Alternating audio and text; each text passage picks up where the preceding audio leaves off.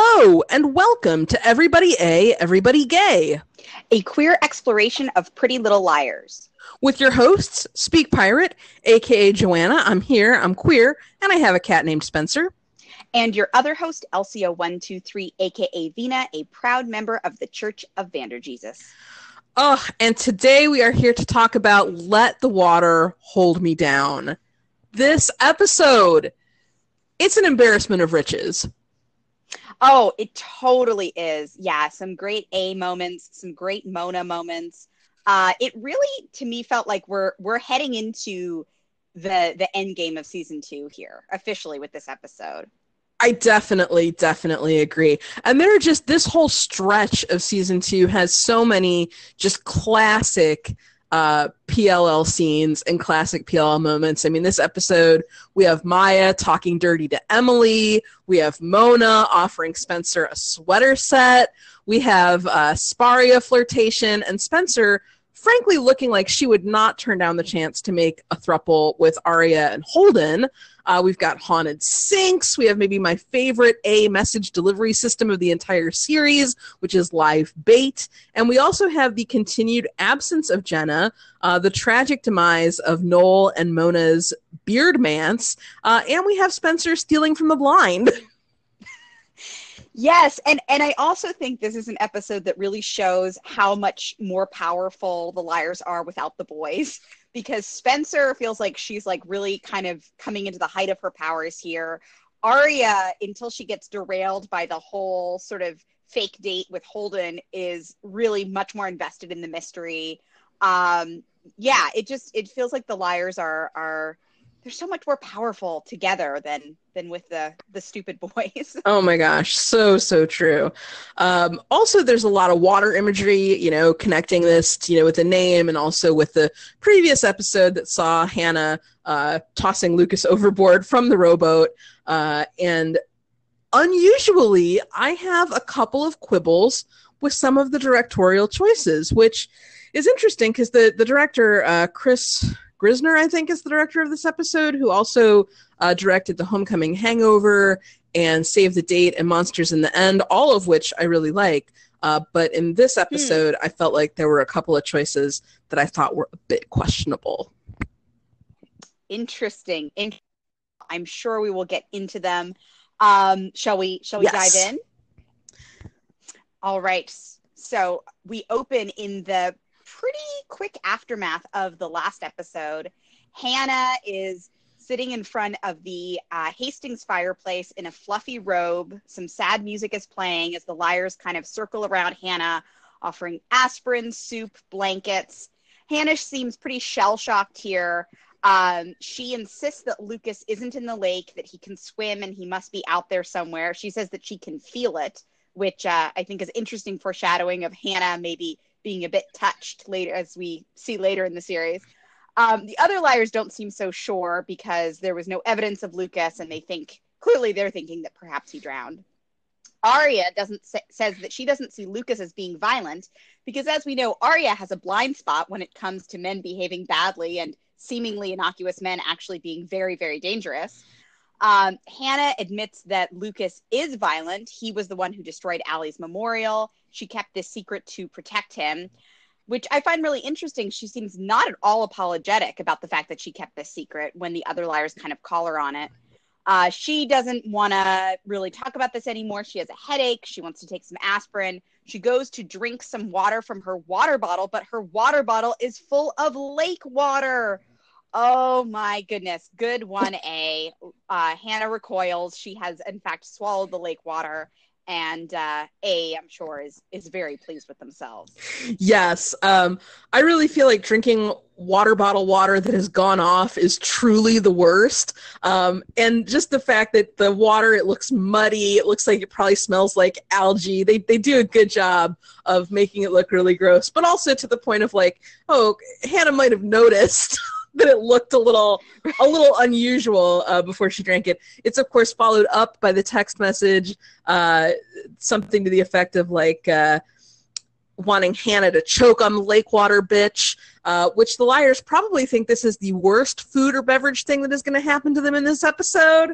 But just you wait. A's got something in store for you, Oh, ladies. yes.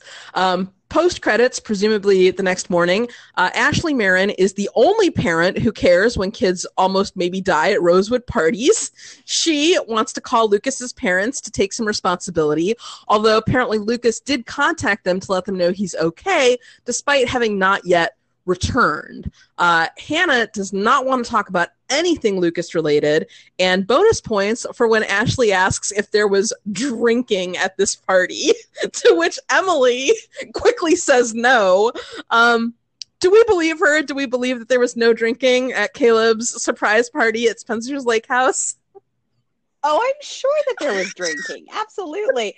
But, how do you feel about the way that this line is sort of tossed off about, oh, Lucas called his parents and he's fine? This to me felt like a weirdly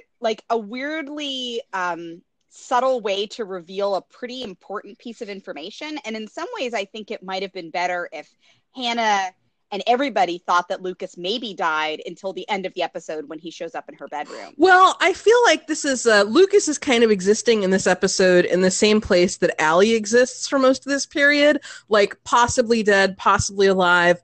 Allegedly, his parents have heard from him, but we don't really have any knowledge of where that info came from, if they talked to him, if he left a message, how real is this? So I do feel like they're trying to make it so that we don't immediately think that Hannah killed him, but also they're kind of leaving it open for whether he's dead or alive.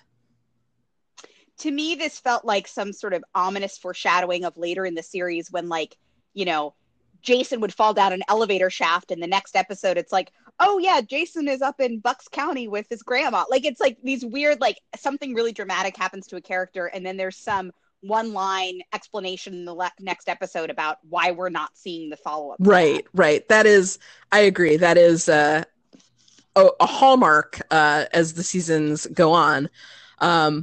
We also have then Emily and Hannah bouncing, pretending they need to practice a group presentation at Spencer's house. Also, I want to note that in the previous scene where Hannah had, been comforted with the pink fluffy robe and everything, Aria, who couldn't go to Caleb's party because she was grounded, was with them as they were comforting Hannah. So I made a lot of notes regarding Aria's sometimes but not always convenient groundedness as we go through. So note in the next scene when they're at Spencer's, Aria again seems to be like a free range Aria who is out and able to do things with the other liars. That's such a good point, because later Aria has a line about how she couldn't go over to Spencer's to call Ezra from Spencer's house, and yet later in that same night, the same sequence of that same night, she's at Spencer's. Yeah, her grounding or not grounding is really very perplexing as this episode wears on. Totally. Yeah, that's a really good point. So we get this kind of artistic fancy shot of prepaid cell phones falling out of a bag as Spencer deposits them onto her kitchen counter. She found these in the attic, and the liars posit that A was in the attic and that was the perfect place to set up an evil lair because it was empty a lot of the time. Spencer has found a receipt up there as well that proves that A was there while Caleb were having sex, which I'm just going to say, Mona watching Caleb have sex is officially canon as of this episode. Everybody mark it down. Also, possibly Lucas having watched them have sex is canon as well. I was just really pleased for that confirmation. I also just love all of the dialogue here about them having sex. Spencer has the line, well, you were fraternizing on my Nana's couch. Hannah replies, okay, who told? And then Spencer makes some crack about, yeah, you were getting busy, when Hannah notes that they were a little too busy to be paying attention to A. Which, once again, Spencer's particular interest and fascination in Caleb's sex life continues. This is absolutely a running theme with her character. I'd also like to note that Aria's outfit looks like she just stepped off of a production of Anastasia from the top half, but then she's going to yoga class with the bottom half. She has this giant fur stole and a big floppy hat, but then later these like leggings with cutouts in them. It's a weird look. Anyway, Hannah seems delighted by all of this sex talk, but the liars continue looking at the receipt, discovering that A went to a spot in Philly Arya offers to go check it out with Spencer because she's so much more invested in the mystery without Prezra around. Yes. I like that Spencer says that the lake house, because her family never uses it after Labor Day, like it's the real estate equivalent of, white shoes, is the perfect place for an evil lair. And I feel like this is the first time we hear them talk about a lair in terms of where where they base themselves. So that's nice. And also, I have to say that the lake house, I think, is one of the better lair locales. I like that. I like the RV too later, and I also, of course, like the no-tell motel. But I just think it's really interesting that that's the first time we really hear about the lair. Also, Spencer calling out that there are 4 rooms with beds upstairs that Caleb could have used. I feel like, why are you even saying that other than you would just prefer to picture them there? Totally. Yeah, 4 rooms with beds, and they all have cameras set up in them, Hannah. Come on.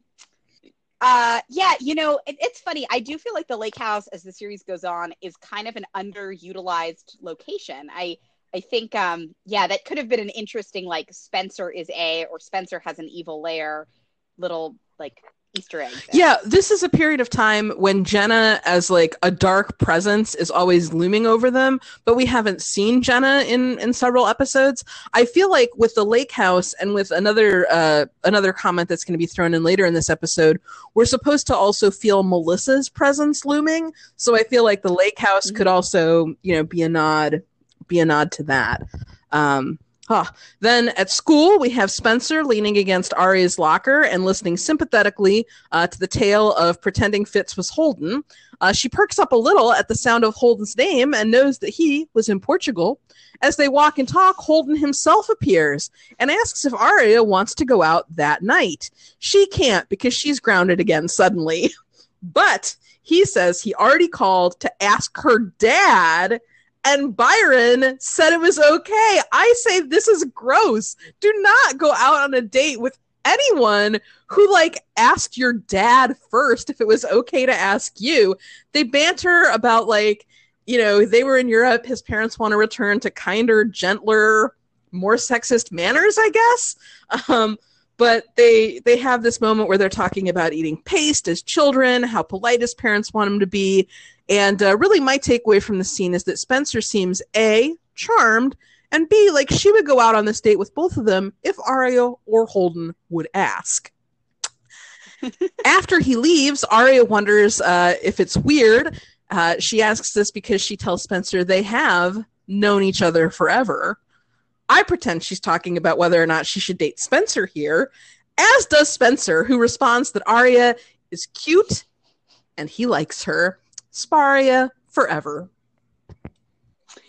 Yeah, this Spencer, I feel like, really saves this scene because without Spencer here, this is just kind of a gross scene. I feel like in 2019, Holden's parents are probably MAGA people, with all of their, wanting things to go back to the way it used to be. Make America great again here.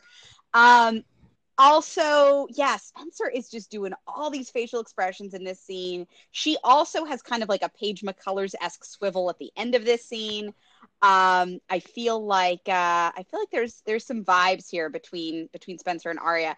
And also I feel like that Holden Mike fic I pitched last week has a B-side that's the Arya Spencer start to date in the wake of this whole Holden situation thing. Yeah, by the end of the episode, there's someone else I feel Spencer should date, but we're not to get ahead of ourselves.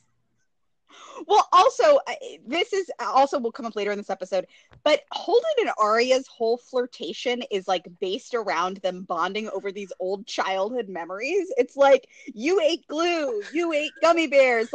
It's really weird how you would think that they would want to sort of move past that and see each other in a slightly different light, but it's all these old-timey kid stories really gets their motors going. I mean, but does it?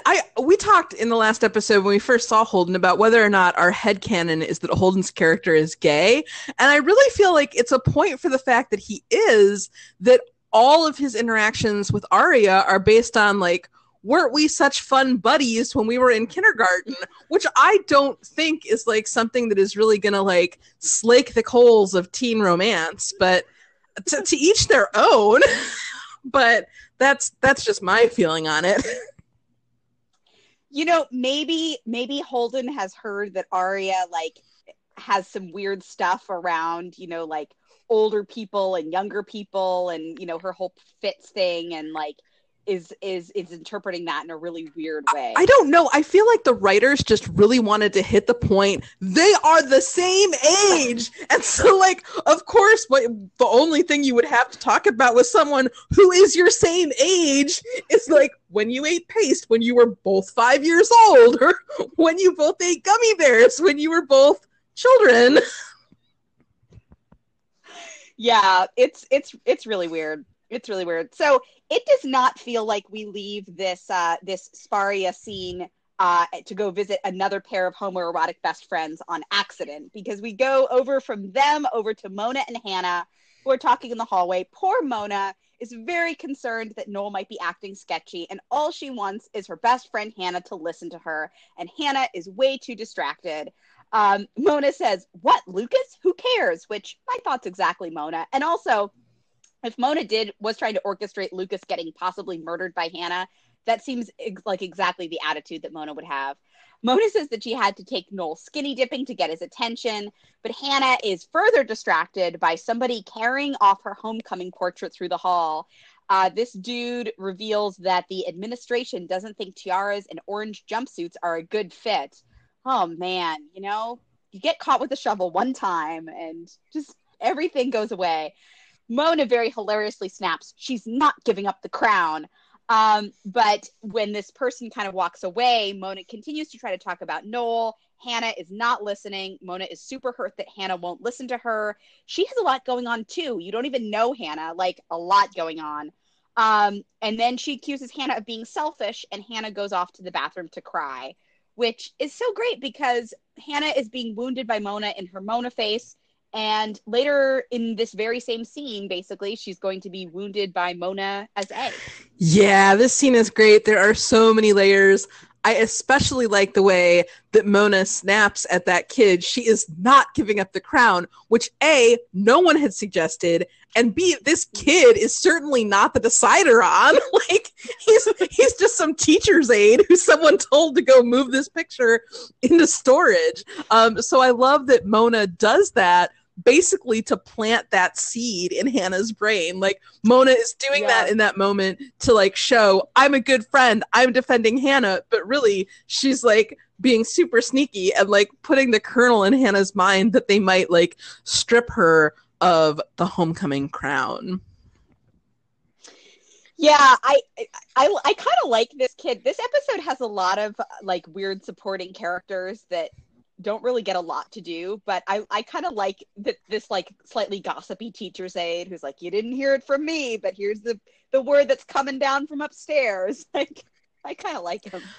I do too, and I like Mona here. I like Mona leaning on Hannah for this like actual, you know, like teenage drama that she's having of thinking that Noel's interest is sliding off of her and genuinely worrying that she might be about to lose him. Now, whether this is true, whether this is a story that Mona's making up, we don't really know the details of what's going on behind the scenes here, but this is a situation where you do want your best friend to pay attention to you and where Hannah is kind of falling down on the job, for sure.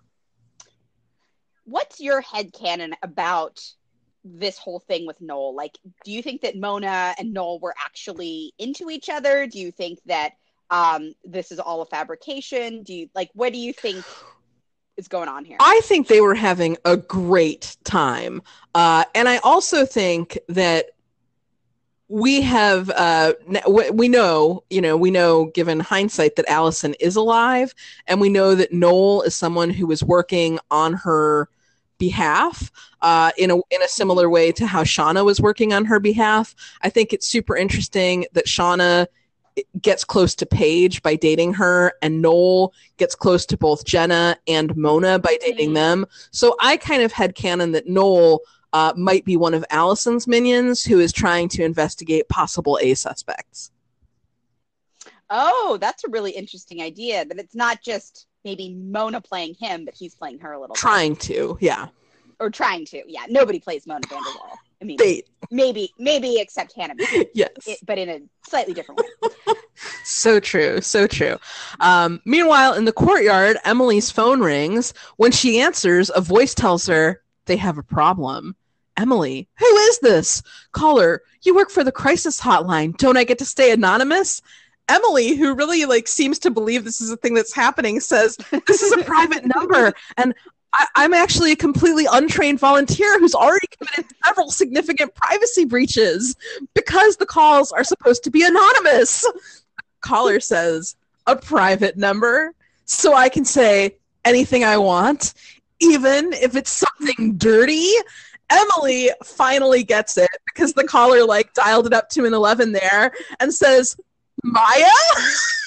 To which, if I were Emily's girlfriend, I'd be sort of yes, how many ladies do you have calling you offering to talk dirty, Ms. Fields? Then again, we don't know what Mona gets up to in her spare time. Or Paige. Or Spencer. This could be an extremely common occurrence for all we know. So, okay, fine. It's Maya. Emily. Or Allison. Yes! I mean, Emily could constantly be picking up her phone and just hearing really filthy suggestions of what all of these women want to do to her. For all we know, Emily Fields' number is scrawled across every bathroom in Rosewood. We don't know. But anyway, they discuss whether or not they are going to go to see a band that night.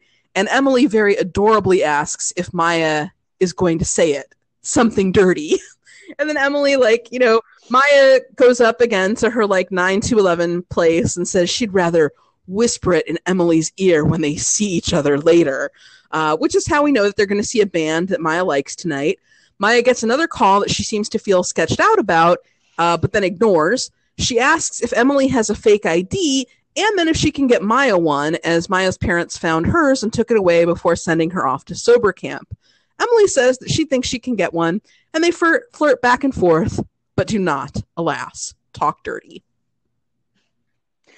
Also, just LOL at secretly 45-year-old Maya needing a fake ID. The Maya fake ID subplot, I feel is one of the funniest of this episode, especially because of the way that Emily later goes to obtain one for her. Yeah. I really want the little flashback scene of them all. Well, no, I guess we did get the flashback of them all getting their fake IDs because Allie gave them to them. Yeah, when they were going to the fraternity party that apparently, due to Pennsylvania liquor law, cards people at the door. And I'm gonna assume that Noel got. I mean, that absolutely seems like a Noel Kahn job, right? Hooking some girls up with some fake IDs. I definitely think so. Possibly, possibly joint with Ian because he was always taking pictures of people. True. Yeah, maybe Eric Kahn could have been involved. I mean, there's a lot of headcanons we could spin about Eric Kahn. So Hannah is still in the bathroom having a tearful moment that's now going to turn into a slightly scared moment as she hears some weird noises. She calls out, water starts to spill all over the floor, which Hannah does not seem super grossed out by, but I would be super grossed out by bathroom water suddenly being all over my shoes. When Hannah comes out of the bathroom stall, the sink is absolutely spilling over with water, and there is a tiny wooden boat floating in it. Hannah gets an A text. Life is but a dream, but I'm your worst nightmare. Oh, this is such a good A gambit. And Mona, my goodness, she's an impressive menacer because she was just yelling at Hannah in the hallway a minute ago. And look at what she's done. I mean, maybe this was Lucas, but I prefer to think that this was Mona. Just, spinning herself into her hyper-adrenalized reality here. 100% it's Mona. Mona was right there. Mona saw Hannah go into the bathroom to cry. In fact, Mona might have engineered that scene to end right where it did so that Hannah would have a conveniently located bathroom with a really long sink that Mona could pull out her carefully whittled rowboat that she has that she's placed in there. Toby. Toby is on the A-team alert. Agreed. Furious over the fact that Spencer did not accept his rocking chair. Toby has taken on a commission via Craigslist to whittle anything that the A-team needs at this point in time. Oh. But I also have a question. The scene cuts out, but does Hannah just leave this whole mess for the next person that comes into the bathroom? Like, does she even turn off the taps? It just turns into like that scene in The Shape of Water here. Like, it's just the whole room. I mean, I think that there's like a really good chance, later, much later, there's a whole thing about like, is A the janitor, or is the janitor a minion of A? And I just have to say the janitor would have a lot of reason to be upset if they later had to clean this up, because Hannah just like bounced out of the bathroom without taking any action whatsoever. I would not be surprised if she was just like, I can't, and just like ran out of there. My goodness. Aria is now in the courtyard. Oh, all my scenes are in the courtyard here. Aria is in the courtyard buying tickets for an Arthur Miller play because Holden said they could do anything she wants. And what she wants is to go to a play that she knows Prezra also has tickets to attend that evening. Spencer is annoyed that Aria is getting better cell service than Spencer is and makes her trade seats as she again tries to download the train schedule for Philadelphia. Aria checks and says the next train is in 20 minutes. They should get going, and Spencer huffs cutely because Aria has the magic touch. Spencer and Aria are like in the most adorable rom-com in this episode, and it's like they just can't quite figure it out. Yeah, they are such a fun duo. I love them so much. So in the Marin kitchen, Caleb is here. He is talking about how Lucas called, and he talks about how staying at Lucas's house has been really awkward, as if it wasn't previously. And I'm just picturing that conversation. Like, Caleb comes home from the party, and Lucas's parents are like, "Hey, Caleb, where's Lucas?" And Caleb's like, "Yeah, sorry, Lucas's mom and dad. You know my girlfriend who your son is completely obsessed with? Well, she kind of had a party, and your son kind of threatened to kill her, and she kind of hit him into the lake with an oar, and we kind of don't know if he's alive or dead. Sorry, off to bed." But apparently Lucas wouldn't talk to Caleb, but Caleb wants to look for him. Once again, like, Caleb is a way better friend than Lucas deserves. Lucas isn't actually staying at his cousin's house, is what they believe. They think that Lucas's cousin is covering for him. Hannah wants Caleb to back off and is very kind of hesitant to get into this. Caleb wants them to go look at the lake house, and he rightly deduces that Hannah doesn't want to find Caleb and isn't telling the truth. She won't talk about what happened in the boat or tell him the whole story. They have a fight once again about her keeping things from him, and Caleb leaves with Hannah's parting words he can go off and look at the lake house. Nobody is going to stop him. Yeah, this is. I wish that Hannah could just be honest enough to say that she thinks Lucas is full of anger, and that there was a real moment on the boat when she felt afraid of him, because I think that's more than enough reason for her not to want to go mount up and make way for his return, even without the specter of A. Also, the fact that Caleb solves this problem by storming out. That was a moment where I was like, okay, this is like all of time exists simultaneously due to string theory, and New York time jump Caleb exists within this Caleb even now. Yeah, that's very true. I mean, so many of their scenes as the series goes on. Yeah, absolutely. End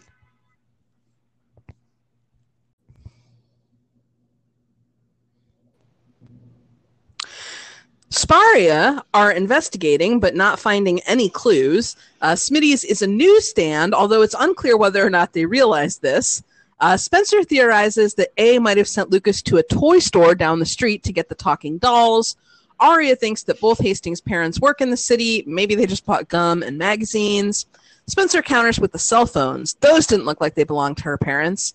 Aria then mentions Melissa's condo being nearby. It's like 10 blocks away, but Spencer completely ignores this. The way that the liars develop like a selective like ability to just not hear when people say that someone who's close to them might be A is really developing a pace here. Aria, who is allegedly grounded but is now in Philadelphia with Spencer after school, is not able to sleuth further as she needs to meet Holden. She's not sure if she's doing the right thing by going out with him, but Spencer assures her that she's being bold and romantic. Hashtag date Spencer already. Once Arya leaves, Spencer notices a girl with a guide dog and a guy walking across the street with a white cane. Because she has conditioned herself to find blind people suspicious, Spencer makes haste to follow. Yes. Yeah, I love the detail of the accessible crosswalk beeping in the background. That's a great detail there too. But yeah, this is very interesting. I'm sure we will talk about this a lot as the rest of the season unfolds, but this really feels like one of the first drops in the bucket of maybe Melissa is A, and we're kind of setting that up for the end game of the season. I also love, Spencer says, call me later to let me know how it all turns out. Spencer is so into this. She is so into knowing about Arya's love life. Yeah, and I don't know why Spencer couldn't just come back to Rosewood with Arya. Like, obviously they needed her to stay so that she could investigate the blind school, but she didn't know that at this point. And so she's just going to like hang out in Philly for the rest of the day, I guess. Is she going to surprise Melissa at her condo? Like, what exactly is Spencer's plan? Yes. So we go back over to the crisis hotline office. Emily is showing Maya the process of the crisis line, and it's this under like she's basically flirting with Maya as she's telling her how she like helps people in crisis, which, whatever floats your boat, I guess. Maya gets another message. She looks concerned and has to leave to take it, she says. Emily looks on with concern, but they agree to meet up later. Yes. I feel like I always think it's weird. It's a thing that happens on shows like all the time, all shows, not just PLL, where someone's romantic partner meets them at work. I don't feel like that's like really a very common thing in the practice of dating. I feel like normally you would want to like go home and change and like meet them out at the location of your date. But whatever. Maya wants to get flirty over the crisis hotline. Okay. She might just like pick up the phone and talk dirty to someone who calls in. That could be a thing that easily happens. Yeah, it is weird how it's not like the crisis line ends up meaning anything for Emily and Maya's relationship, and yet it like features heavily into their flirtation in this episode, which is, Spencer and Toby have the NAT club. Emily and Maya have the crisis hotline. I guess they're just trying to keep things spicy. Yeah, true. Spencer follows the trail of blind students to a school for the blind. And while I do not agree that all blind people are suspect, the creepy music of this segment and the way Spencer susses out this clue are both very nicely done. She enters the school, which has a painting of a possibly blind kid hugging a fish on the wall behind her, and a mean but ultimately incompetent receptionist who looks like a darker-haired Ariana Huffington. She will give Spencer no information on their patients, none. But fortunately, a guy sitting in the lounge hears Spencer asking about Jenna and mentions that he knows her. Do we ever get this guy's name? I don't think we do. Okay, I really liked this character, and I kind of wish he would have come back. Okay, so in the Marin kitchen, Hannah is washing out her water bottle for what we will learn is like the fourth time or something when Emily comes in. Emily says that Maya is keeping something from her. Hannah blows up over the fact that no one can keep a damn secret. Hannah seems to be on the side of Maya, keeping things private if she's trying to protect Emily. Emily says it sucks, or Hannah says it sucks being the girlfriend who knows too much. Emily says it sucks just as bad being the girlfriend who doesn't know enough. I really like this. I like that they're sort of on either sides of this conflict, but it's not creating friction between them. They're both just kind of acknowledging like they can kind of have empathy for the situation of each other's partners. Yeah. Hannah at one point says that Maya could be bugging for 100 different reasons that have nothing to do with A.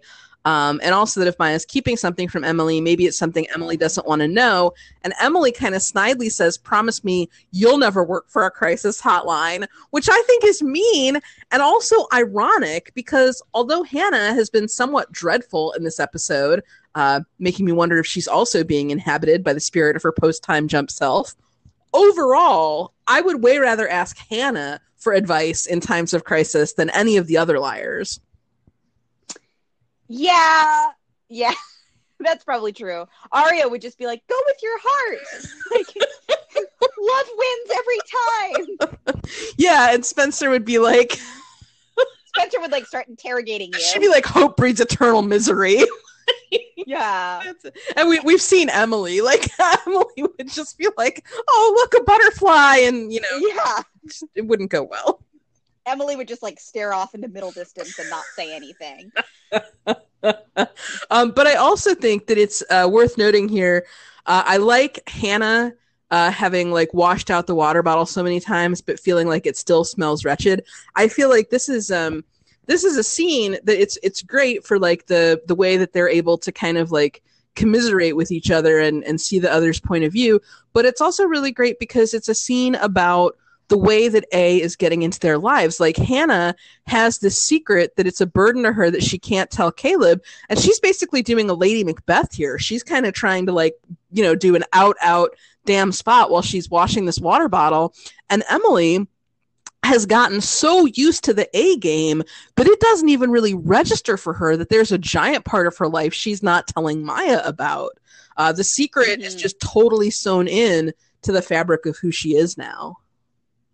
That's a really good point. And, you know, I feel like Hannah washing out the water bottle is interesting foreshadowing of the whole the aftermath of the Rollins thing when she's showering and Spencer is scrubbing the floor and even makes a Lady Macbeth reference. Yeah, I think this is like one of the few early episodes that the post-Time Jump writers ever watched, because it does seem like there are a lot of like, they just like caught this one on a rerun and they were like, okay, this is who the characters are. We got it. Very true. Yeah. There are some parallels, even to the point where, just tangenting briefly, but the last that we saw Emily and Maya, they had basically agreed to take things slow and just be friends. And this episode starts with Maya completely being at an 11 and talking about like whispering dirty things into Emily's ear and all of that.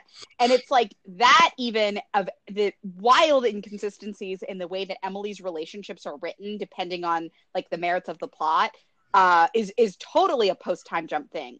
Yeah, especially because we haven't even seen Maya for several episodes. Like, yeah, she was back, they were going to take it slow, and now, like, off screen, things have apparently progressed to the point where, you know, she's just calling her up and whispering X-rated nothings in her ear. Who knew? Which is completely how both the Sabrina and Paige relationships played out post-Jump. Absolutely. So now Spencer is getting coffee for the dude at the School for the Blind, and wow, he is really overacting blind. He talks about Jenna, and I feel like the less said about the scene, the better, but he gives her the info that Jenna was there. She's super impressive and made lots of progress in living as a blind person. And they aren't in jail. They can come and go as needed. Jenna apparently went out a lot. She had unknown and mysterious things to do. This dude, I know you said you liked him, but I think it's pretty awful, not only in terms of the acting and the scene direction, but also because he tells a not funny joke and then shames Spencer into laughing at it. As she's leaving, they do shake hands, and he mentions that her pulse is racing. Also, apparently, a thing he learned how to do from Jenna. I just don't know what this is about. Is the show setting this up like this is how a real blind person behaves to indicate that Jenna can actually see? Because this dude makes a huge deal out of having Spencer say which o'clock the sugar is at, demonstrating about the grains of the sugar being bigger than other sweeteners, and apparently he cannot tell from the sound of Spencer's voice where she is at any point during their conversation. In hindsight, I kind of feel like the way that the show treats Jenna's blindness is a huge hint of how little they're ultimately going to care about any kind of representation in the long term. Yeah, that's fair. That's all totally fair. I think what I like about him is that I feel like this is the type of character that we don't get a lot as the series goes on, which is like he's not a threat, and he's not like, I don't know. I just think that there's something interesting about his dynamic with Spencer, where he's not a threat, and he doesn't have all of the answers, but he's like a different angle into a character that we only know the liar's perspective on, basically. And I don't know. There's something that I find I totally think I totally see your complaints about him, but there's something about him that I find kind of interesting in terms of his dynamic with Spencer. Yeah, we never I don't think we ever see him again. So he's not like a lot of the other characters who are like conveniently here to give you a plot point and then go away and then come back and are evil, like that pilot that Arya is involved with later on, and all those types of people. So yeah, I mean he's good for that, but I also kind of feel like this whole situation, although I liked Spencer sussing out that the school for the blind was there, and I liked the way that was set up to happen, it's like, it's so convenient that this guy who can just give Spencer all this information is sitting there. And then the next thing that happens is that as Spencer is leaving, the receptionist demands that she sign in as she sat and had coffee and was a visitor. All visitors must sign in via this extremely old school paper-bound register that they have at the desk. There are so many paper ledgers like this all around Rosewood. You use one when you're buying a friendship bracelet. You use one when you're like checking into the No-Tell Motel. You use one here to sign in at the School for the Blind, none of which ever make a person sign their real name. Anyway, Ariana is conveniently called out of the room to go like force Elon Musk to go to sleep or whatever. And then Spencer immediately slides behind the counter and steals the sign-in book for the summer that Jenna was there. Well, the point of this, eternally preserved sign-in process is both dubious and unclear. Spencer stealing from the blind is not a good look. Yes, very true. Very true. You know what I think it is that I like about this scene with this nameless boy is that to me it has very, very pale shades of the scene when Arya is pretending to be Anita in the pottery studio, in that it's somebody kind of letting their guard down around a liar because they don't sort of know their true intentions. And so they're just kind of talking with them openly, and in doing so, giving away this information that they maybe shouldn't be giving away. And yet Spencer is kind of caught off guard by this guy.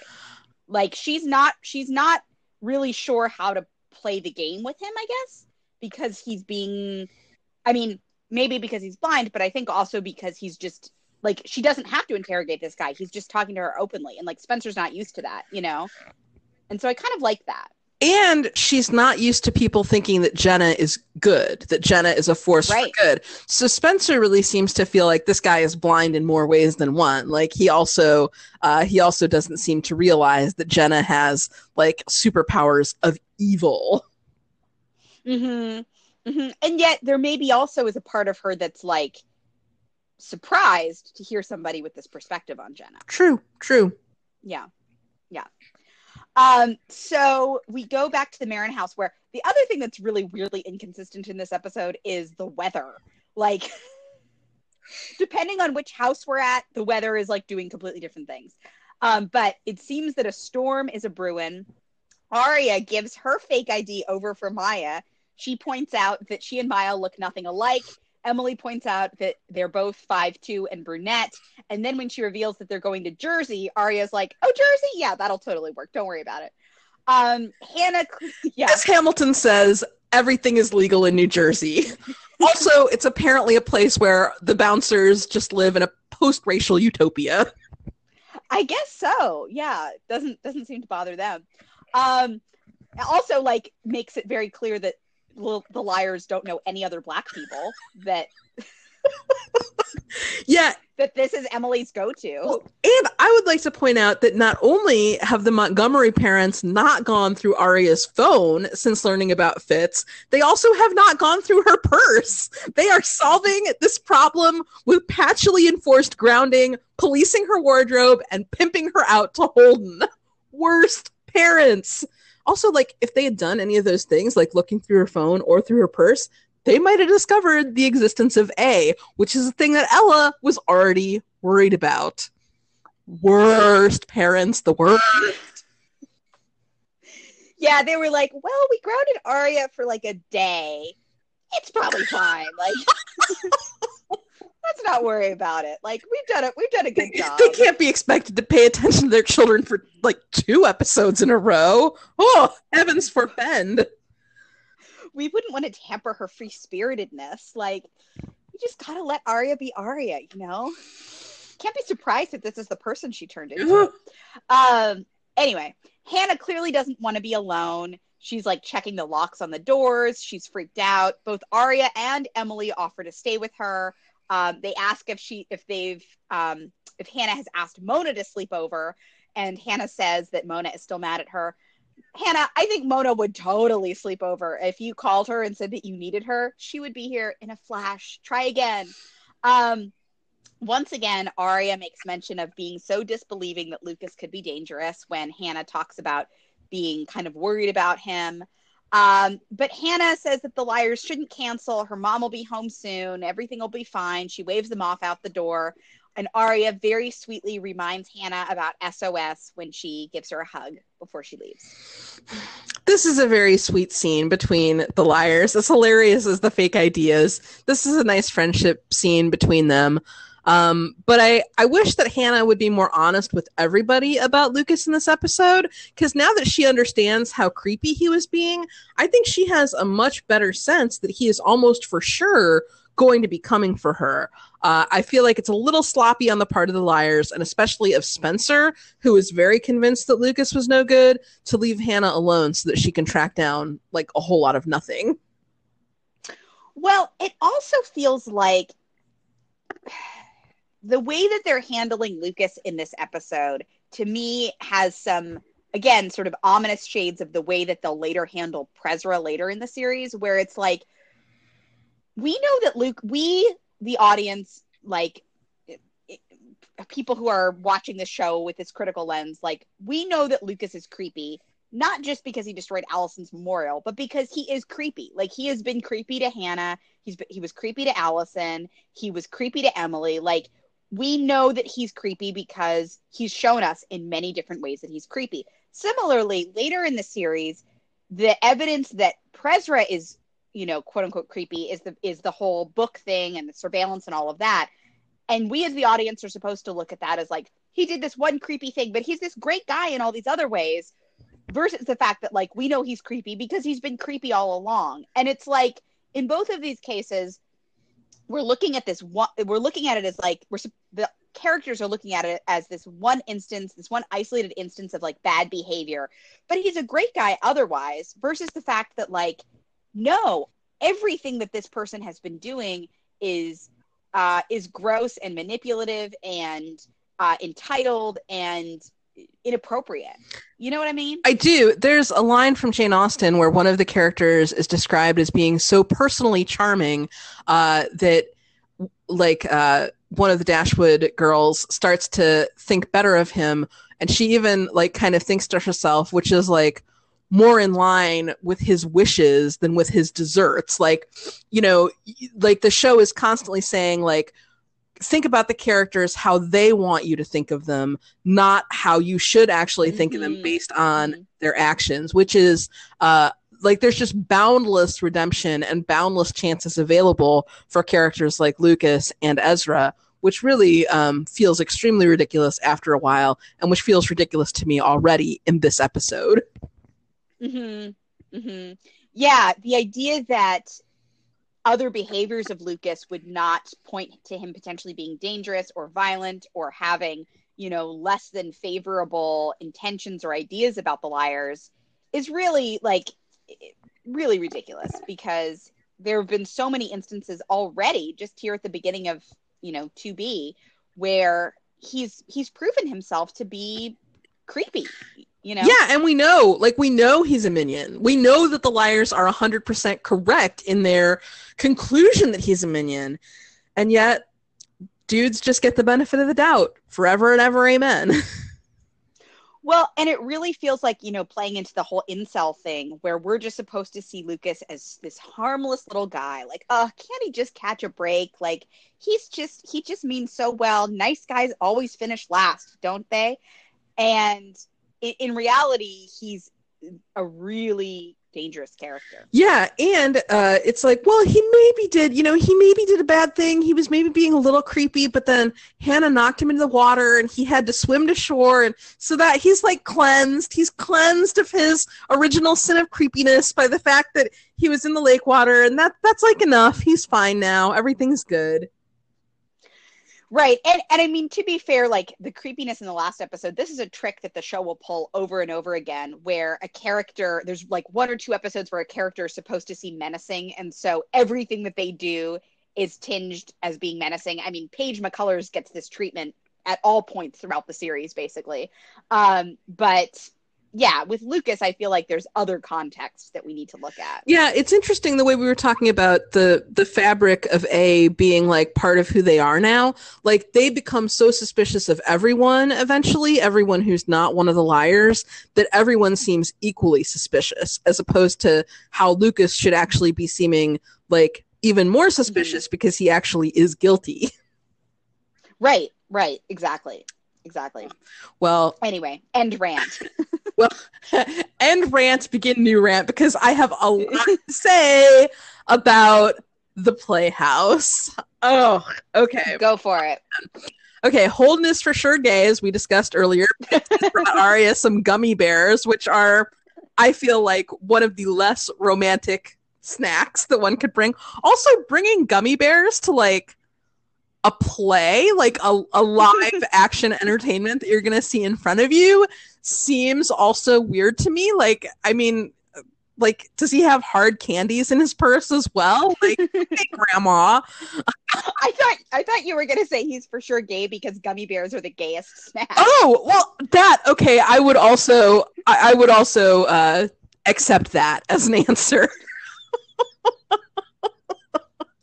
Oh, but Aria goes and gets their tickets from Will Call, and I think it would have been much better if the tickets were electronic and Mona made Aria have to sit next to Fitz, but, whatever.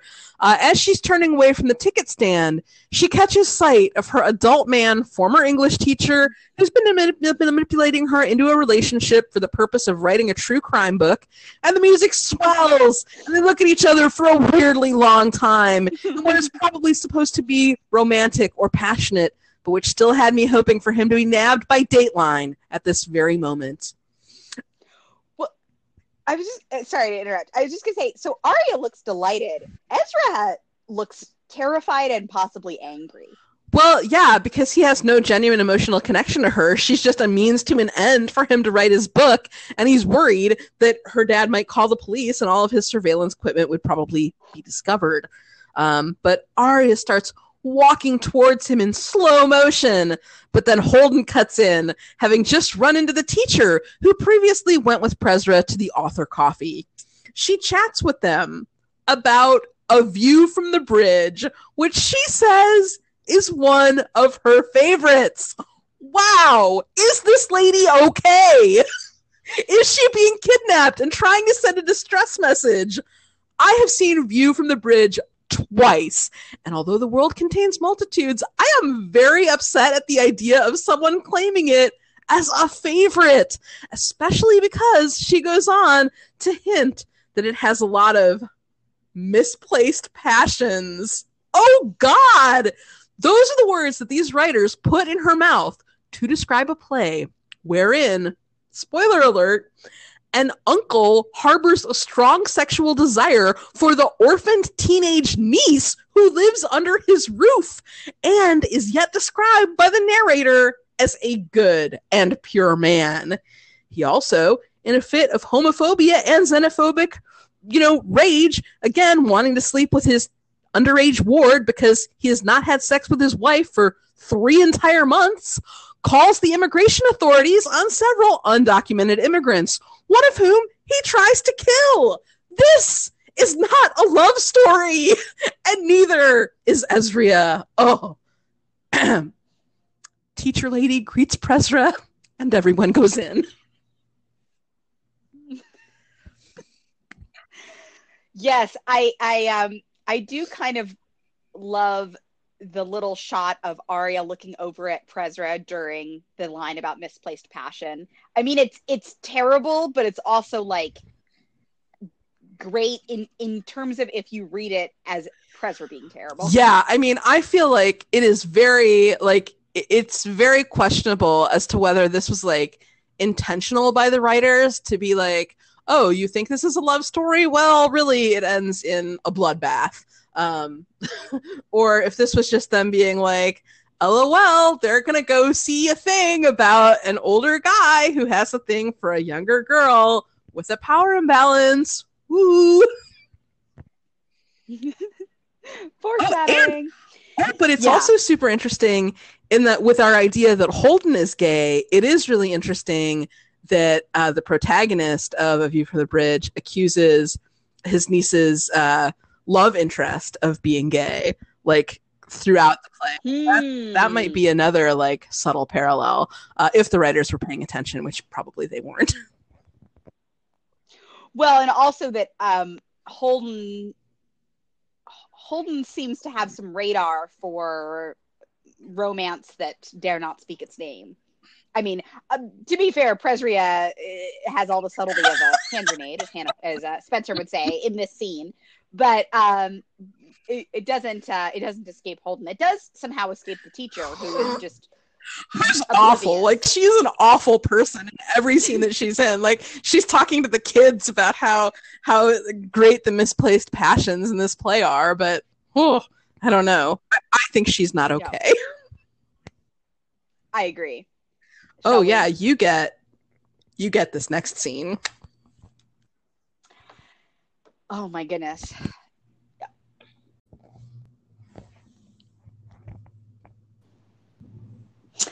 Oh man, I love this scene. Okay, so Spencer is leaving the train station. It is suddenly nighttime. It's pretty stormy. There's lots of wind blowing. First, I thought she was supposed to still be in Philly, but no, it looks like she's home now, wherever the Rosewood station drops her off. She's feeling a little sketched out. It's super dark. She walks to her car. She gets her keys. She turns around at a noise. When she turns back around, Mona Vanderwaal is standing there. Spencer, how random. You were on the train from Philly. I didn't see you. We could have sat together. Oh, Mona. God bless her. Mona says that she was doing some therapeutic shopping. She can't get a hold of Hannah, which is interesting because Hannah was so convinced that Mona was still mad at her, but clearly Hannah hasn't been trying her. Or maybe Mona is lying. Could be either. Mona said Spencer, asks if Mona wanted to give Hannah a message. Spencer says never mind, but Mona says never mind, but Spencer presses, and Mona starts crying, saying that Noel broke up with her, and she went shopping, and she ended up with all these cashmere blend sweater sets. She doesn't even wear sweater sets or blends. Spencer breaks out the tissues and says that she thinks that Mona can raise the bar and do better. Mona very sort of tragically says, do you know how hard I have to work to get a guy like Noel Kahn to go out with me? And Spencer replies, if you've become the Mona you want to be, why are you letting Noel Kahn tell you you're not good enough? Mona kind of straightens up, gives Spencer a look, and replies, wow, you're smart. I always thought you were just book smart. This scene, oh my God. I mean, it's so good. Mona offers Spencer a sweater set. Spencer says that she's good. And they part ways, with Mona tossing off a thank you to Spencer as she leaves. So this is clearly where Mona decides that she wants Spencer on the A team, right? I mean, she definitely decides that she wants Spencer, whether it's for the A team or not. Yeah, I don't know. Did you see a different version of this scene than I did? Because I have in my notes that she offers Spencer the cashmere sweater set blend, and Spencer feels for Mona's sorrow, so she agrees to go over to Mona's house for an impromptu fashion show that'll include a lot of taking off their shirts to try on the sweaters. And then when it turns out that one of them has a particularly nice patterned necktie that... wait, sorry. Sometimes the fiction really writes itself. What version of Netflix are you watching PLL on? Because I think you need to hook me up. Oh my God. I just, first of all, I mean, you take two actors who have chemistry with a brick wall and you're going to have a winner. These two, Mona and Spencer scenes are always completely electric whenever they happen throughout the series. But this is really the first time that we've seen them interact in a not entirely antagonistic way. And it is just fantastic. I love all the layers at play here. Is it a tissue that Spencer hands her, or is it a handkerchief? Either way, it is extremely chivalrous. Oh, completely. I mean, and Spencer, she was learning earlier in this episode that chivalry is not dead. So maybe she was just to court Mona here by, the Holden's parents' rules. Yeah, this is a phenomenal scene. And also, like, further proving my point that the post-jump writers watched this episode on a rerun and no other episodes. The line about how Spencer didn't see Mona, there's a callback to that exact line post-jump when Mona says that she saw Spencer at the Kennedy Center in D.C. and she waved, but Spencer didn't see her. Well, and also just post-jump, there are a lot of Mona Spencer vibes, like a lot. And that makes a lot of sense. But yeah, I just think it's so fascinating watching this scene, knowing that Mona is A, and knowing that this is a moment where Mona is maybe seeing Spencer in a different light.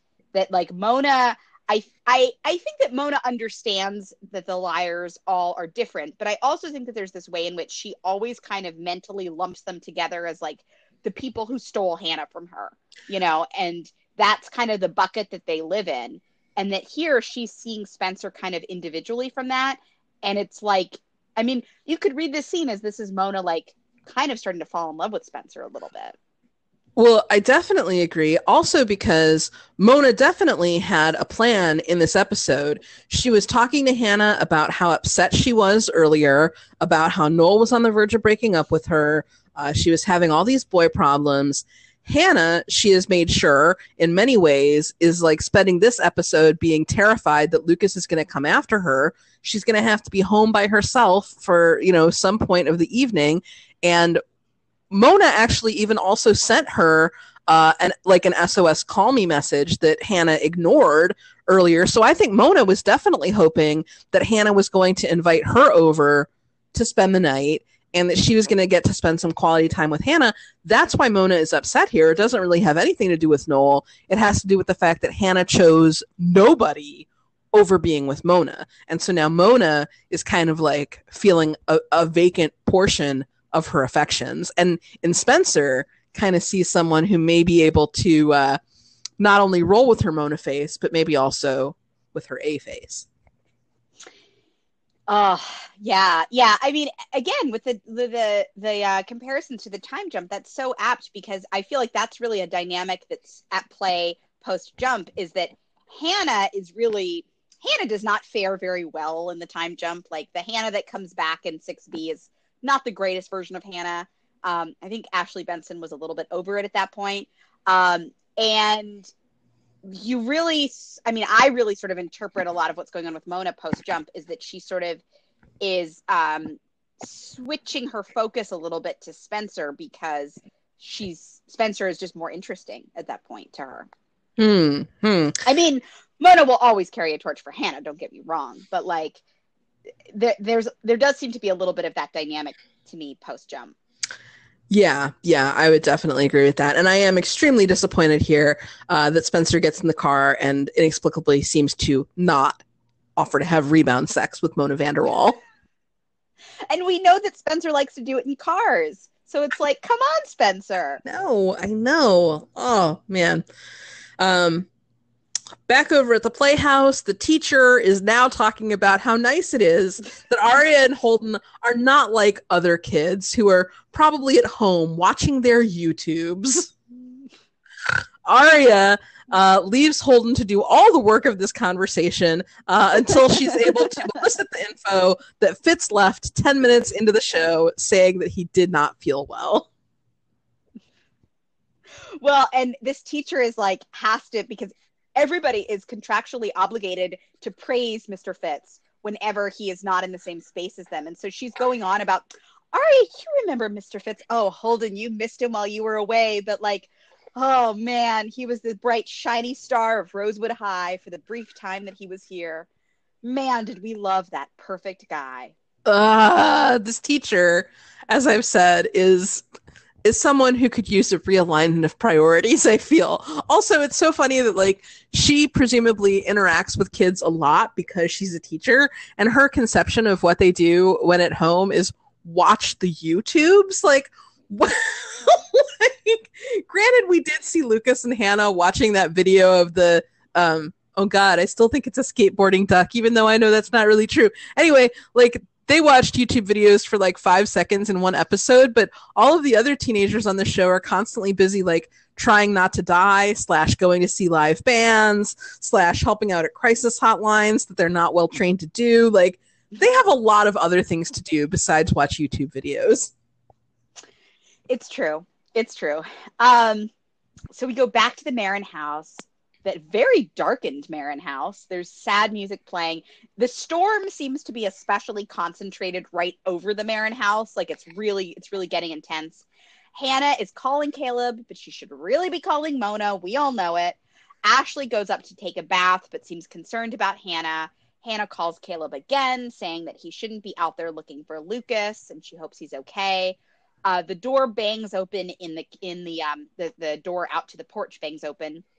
And wind whistles in the super dark Marin kitchen. Hannah goes to check it. She thinks it's just the latch that's broken, but lo and behold, we see there are muddy footprints on the floor. Okay, I have a question, an important question about the geography of the Marin house itself. Okay. So Caleb was previously sleeping in the basement, which is off of the kitchen. This is something we know. Yes. Is Hannah's room on the first floor or the second floor? The second floor. In this episode, it's on the second floor. Has there ever been an episode where it was on the first floor? Because I don't think so.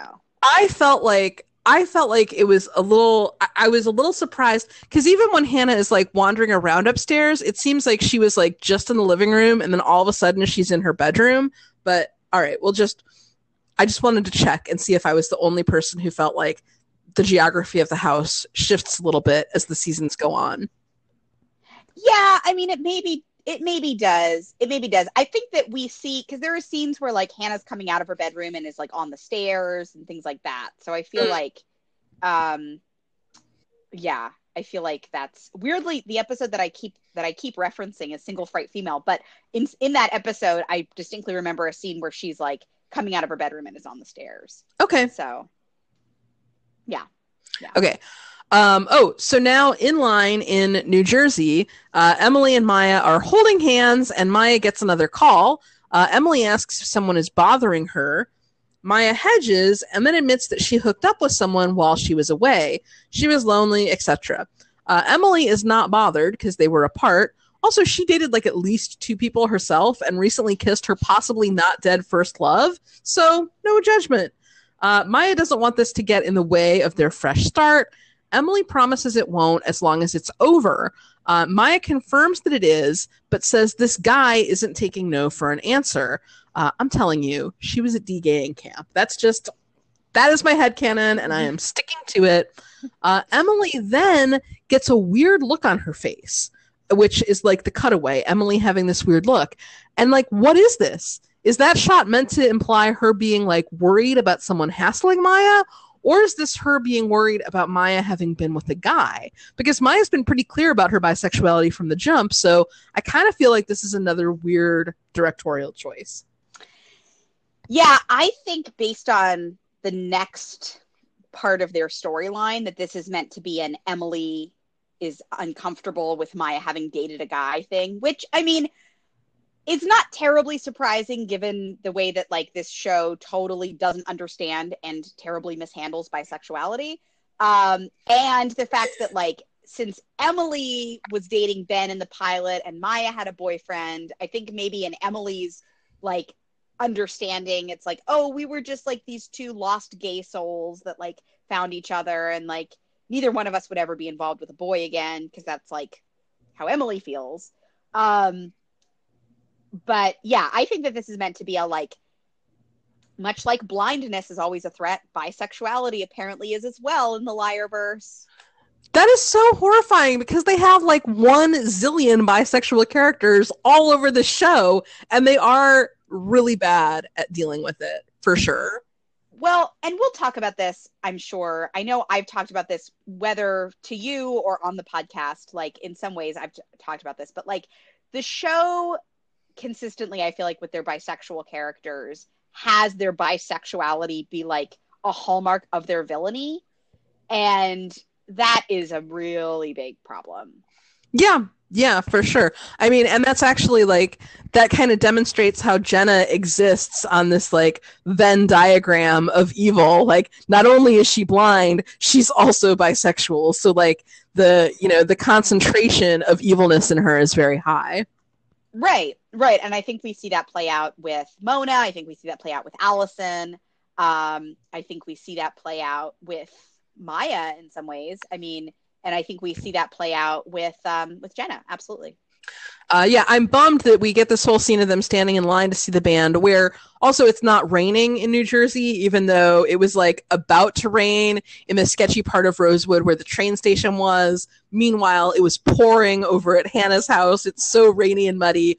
Over here in New Jersey, the rains have not yet arrived. It's just still some ominous lightning. But I'm so bummed that we do not get Maya, whether or not she gets into the club with Aria's fake ID. Do you think that she does? I think that I mean, I don't think that she necessarily would, but I think that she does, because I think that we later learn that they did go to this thing. Maybe we don't, but it seems to imply that they did go to this band. Have you ever used a fake ID? I've never used a fake ID. Have you? Yes. When I was in college, before I was 21, I used a fake ID.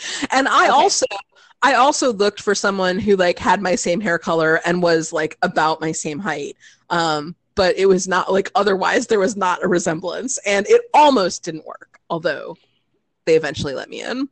Was it like a one-time thing, or did you have a fake ID that you used? No. I didn't have a fake ID. I borrowed an actual ID from someone, but the problem was that my friend whose ID I borrowed, it was expired, and like she had not even realized that it was expired. So then I got like hassled. I got hassled by the bouncer at the gay bar that I was trying to get into. So that was not good, but eventually they just felt bad and waved me in. Gotcha. Yeah, my cousin, I remember he had just like a fake ID that he had on him always, that he would just like use, and he would like use it in front of his parents. He was like very bold about it. Well, if it's the Montgomerys, I mean, what are they going to do? They would probably buy it for him. So back at the Barron house, where it's like the storm of the century, it's, the weather is pretty inexplicable. Wait, sorry, back at the Marins. No, I think you missed no. Oh gosh, I missed that Holden and Aria scene. Holden and Aria. Holden suggests, so it's not raining here either, is it? It's like, no, but he says it's about to get crazy out there, so whatever that means. We don't know where the Playhouse is in relation to the rest of Rosewood. Do you think that Mona just has like a storm machine attached outside of Hannah's house, which is why it's like raining so super hard outside the Marin household, but literally nowhere else at this time? Maybe Mona is like very into like reduce, reuse, recycle, and maybe she gathered up all of the water from the bathroom. Like she like siphoned it into a thing and was like, well, can't let this go to waste. Better use it for the rain thing later. And she like collected it into her rain machine, and yeah.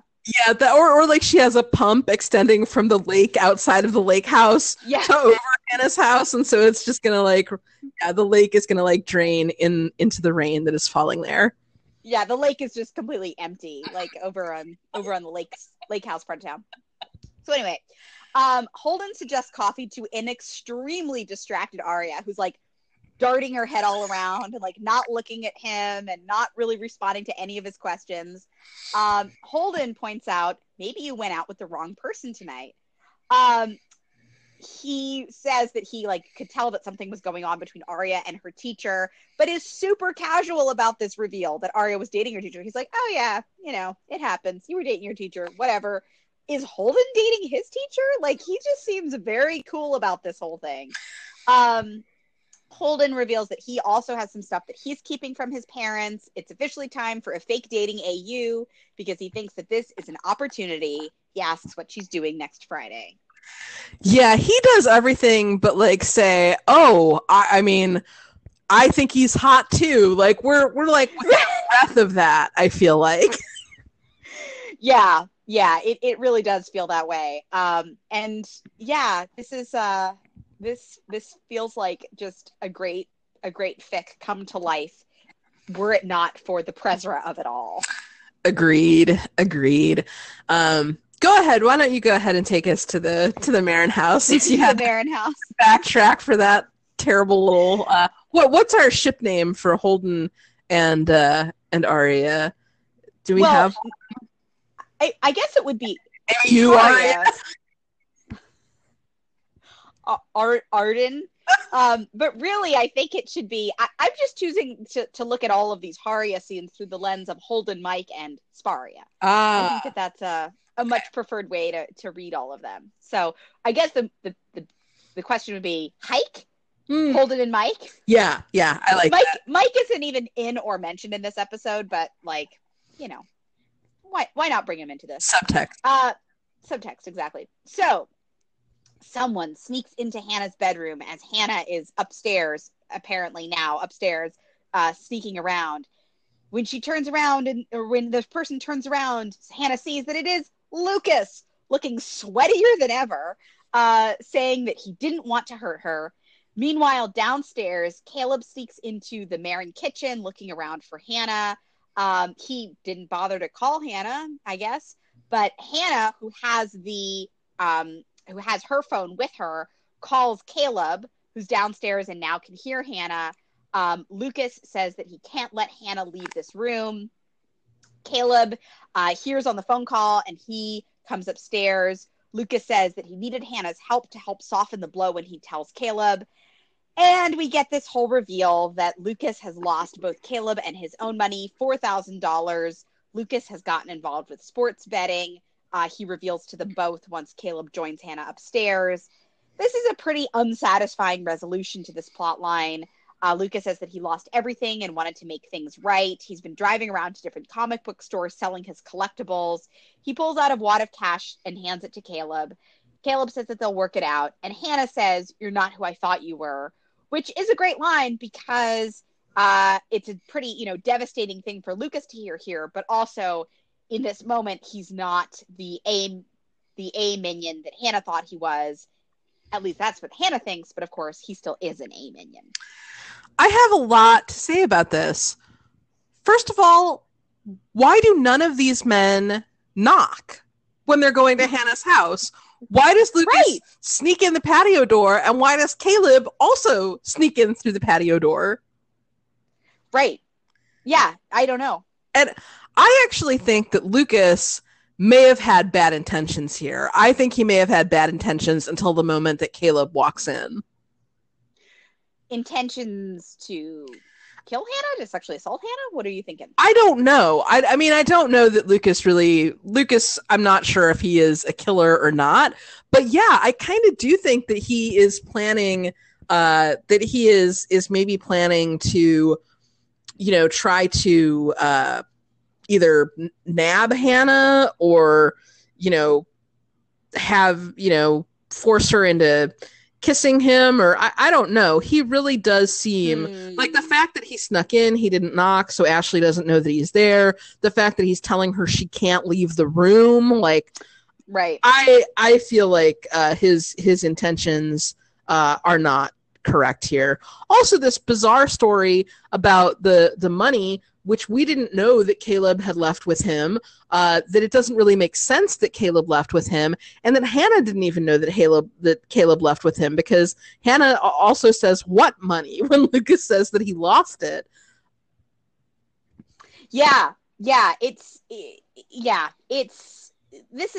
It just feels like like the air going out of a balloon or something, because it feels so correct that Lucas has been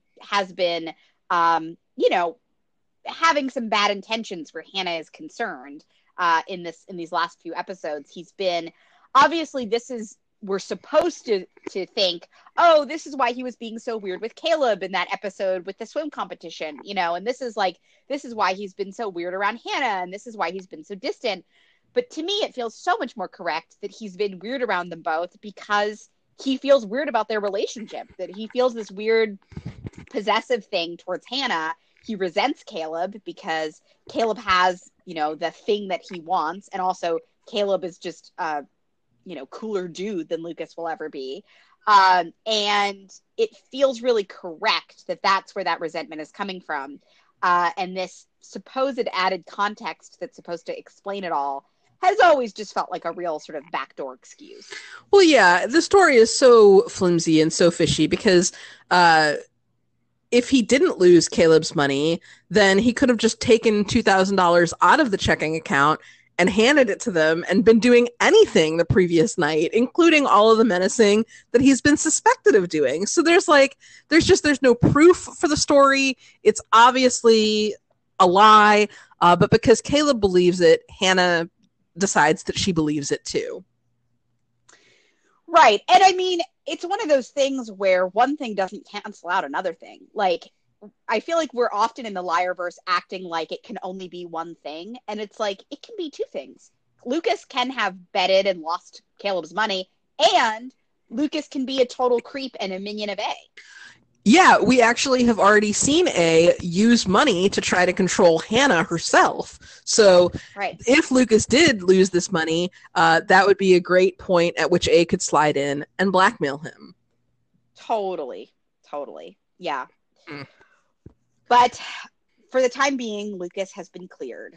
Yes, Lucas has been cleared by this extremely difficult to believe story, which Caleb and Hannah nonetheless accept. It's hard, it's hard to believe that the guy who is constantly creeping around watching you have sex might be up to no good. It's just difficult for them to wrap their minds around. Well, and once again, it's like this sort of weird thing that we've seen this dynamic play out where it's like Lucas is like Hannah and Caleb's child. Like they both feel super protective over him, and he doesn't deserve that. Truly, he does not. Now over at Spencer's, Hannah is telling the others about how the correct suspect should now be crossed off the list. The others seem to take her at her word, which is weird, especially because Spencer had been so sure previously that Lucas was on the A team. But now Spencer doesn't care about that. She just wants to show them the sign-in book from Jenna's rehab center.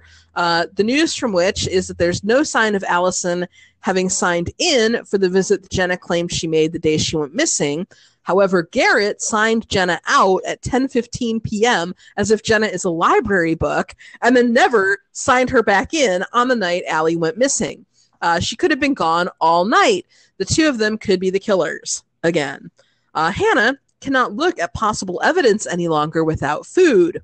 Arya, again free from all restraint of being grounded, grabs some plates, and they discuss Jenna's previous story that Allie blackmailed her to stay in rehab, and that she didn't return to Rosewood until the day of Allie's funeral. Spencer's willing to bet that she was in Rosewood the night Allie went missing, etc. As they discuss, the liars rip open their Chinese food containers only to find that they are full of soil and writhing worms. Oh, it is so gross and unexpected and also brilliant. It's even like at an unusual point in the episode, and the A message that immediately pings in is, this is what live bait looks like, bitches. Now we're even. I really say outstanding menace, 5 out of 5 stars, would menace again. It's unique. It's opportunistic. Did Mona steal the food from the delivery guy? Did she pay him off? Did she mug him? Did she switch the food while she was hiding in his back seat? It's just so good. The liars are left hungry and freaked out and very disgusted. Oh my God. Poor Hannah is never going to eat or drink anything again after this episode. She has just been through it.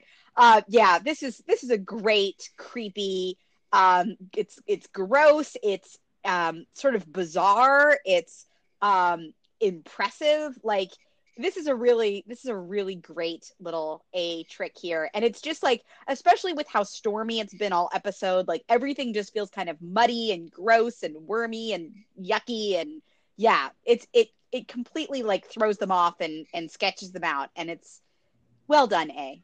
Well done. Yeah, I really agree.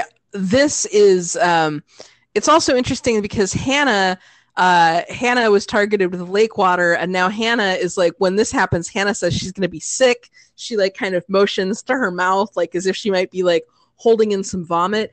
And it's so interesting that Mona, who knows that like eating is something that Hannah has, you know, had eating disorder issues in the past, that this is particularly a thing that is being used to antagonize Hannah in this episode. Right. And that at a time when Mona is feeling really frustrated with Hannah, it's like she's really punishing her in this deeply personal way. Mm-hmm. Mm-hmm. Yeah. So live bait. I love, this is one of my favorite A shenanigans that they get up to. I also, I really like when the school building menaces Emily. That's also one of my top A things. What are some of yours? Do you have any in particular? Oh my God. Act normal, bitch. I love that so much. Oh, and I love the Christmas tree. I love the Christmas tree from How the A's Stole Christmas. The Christmas tree is really good. I really like, let's see, the thing that's going to happen later in this season when A sets up the whole Allie doll, like digging her own grave thing in the creepy doll shop. I also love in the beginning of, I think it's season 4, when A sets up that whole thing with those 4 little girls and their 4 dolls. And it's like, you don't know, like, has A been like stoking the friendship of these little girls for like their entire life? Like, how far reaching is this? Like, in reality, you know that A probably just like paid these kids off, but it's like, I think it's really fun to imagine that like there's this whole, A's been like monitoring these girls and like pushing them together in some kind of like social experiment. I also do enjoy the A flash mob at the beginning of season 5 just because it's so weird. Yeah, that's a really good one too. Yeah. Let me think if there's so many. But those are a couple of ones that I really love. And I mean, the dollhouse, despite ultimately being like so problematic in so many ways, there's some really great stuff in terms of just the cruelty of A. Yeah. And the scope of A. Yeah, definitely agree. So speaking of A, we go to our A tag where A is loosening a bolt at a construction site, clearly creating some kind of safety hazard that is going to impact the Tobster. He is in trouble, which I really like the idea that now that Mona has set her sights on Spencer, Toby has to go. Yeah, isn't it so interesting? Especially because Toby himself was not in this episode. So yeah, this is clearly her loosening some bolts in anticipation of getting Spencer to wear some cashmere for her. Exactly. Yeah, and that is the episode. That is Let the Water Hold Me Down. And yeah, certainly water was a heavy theme in this one. It was. I am really interested to see like what the rest of the season is going to hold for us, because A seems to be getting a lot busier, not only in terms of like the intensity. We got several A messages and multiple A hijinks here. We had the lake water in the water bottle, we had the sink and the whittled rowboat, and then we had the live bait at the end. So A is really like stepping it up, and also Mona in her Mona face is more present. Right. Yeah, it does feel like we're getting into this kind of, even though it's still kind of the beginning of 2B, we're really sort of heading into the last end game. The next episode is the problematically titled Blonde Leading the Blind, which I was kind of honestly surprised this episode didn't make a blind leading the blind joke when Spencer was being led into the blind school, which is the episode, I think, where Toby gets hurt, right? Toby falls off because of what happened at the end of this A tag. I think so. Yeah. And yeah, I don't really remember this episode that much. But yeah, I'm sure it will continue ramping up the tension. Oh yeah, yeah, it definitely will. We're the blonde leading the blind. We're getting into some bad episode titles because we also had like the last episode was a hot piece of A, which we thought was like maybe the worst episode title. But blonde leading the blind is also not the greatest. Yeah, yeah, there are some good ones. I'm always a fan of the episode title Control A. Yeah, That's a good one. yeah. I think there's some more stuff about the NAT club coming up in the next episode, and yeah, Toby gets hurt. So to be continued as we continue to watch for whether or not Mona's affections are permanently shifting. Yes, indeed. Yes, indeed. Well, oh, go ahead. No, I was just going to say if anybody has thoughts on whether Maya would or would not have gotten into the club with Arya's ID, or if you have any stories about using a fake ID yourself that was either good or bad, or if you have any thoughts about why it's raining at Hannah's house but nowhere else, or if you have thoughts on whether or not Lucas's story is in any way true, you can always shoot us an email at everybodyapodcast@gmail.com. Yes, if you are shipping Spona in this episode or Sparia, who do you ship more in this episode, Spona or Sparia? Oh, that's such a tough call. I mean, Sparia has like longevity on their side because they've been really great these first couple of seasons, but I have to say that the electricity, I mean, it's possible that all this thunder and lightning that's happening is just like the electrical fields responding to the chemistry that Mona and Spencer have. So yeah, I would definitely say that it's probably a Spona. Yeah, I agree. It's always so exciting when Troian gets to share a scene with somebody who's not Toby, because sorry, but like it's just yeah, and I feel like Troian and Janelle consistently have so much chemistry with whoever they share a scene with, like I said earlier. So when they get to share a scene with each other, it's like, oh my god, like it's just like jumping off the screen. Okay, now that we've seen like the full, like to the point of PLL that you and I have viewed in our lives, plus the season of the Perfectionists that we slogged through, who do you ship the most? Is it Vandermeeren? Is it Spona? Or is it Mona and Allison? Oh my god, you're gonna throw me this question like right in front of my salad.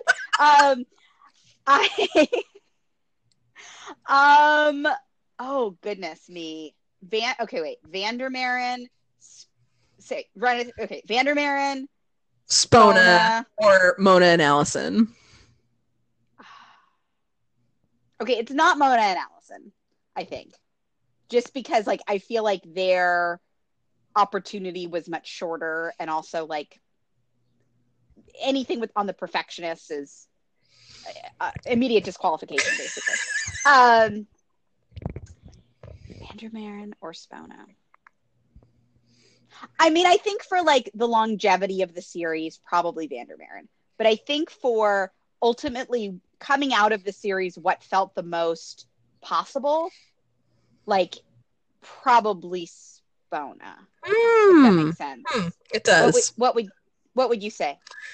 Oh man, it's really hard. I actually think that I would pick Mona and Allison only because I would rather have Spencer and Hannah wind up together post Caleb. Okay, that's very fair. Yeah.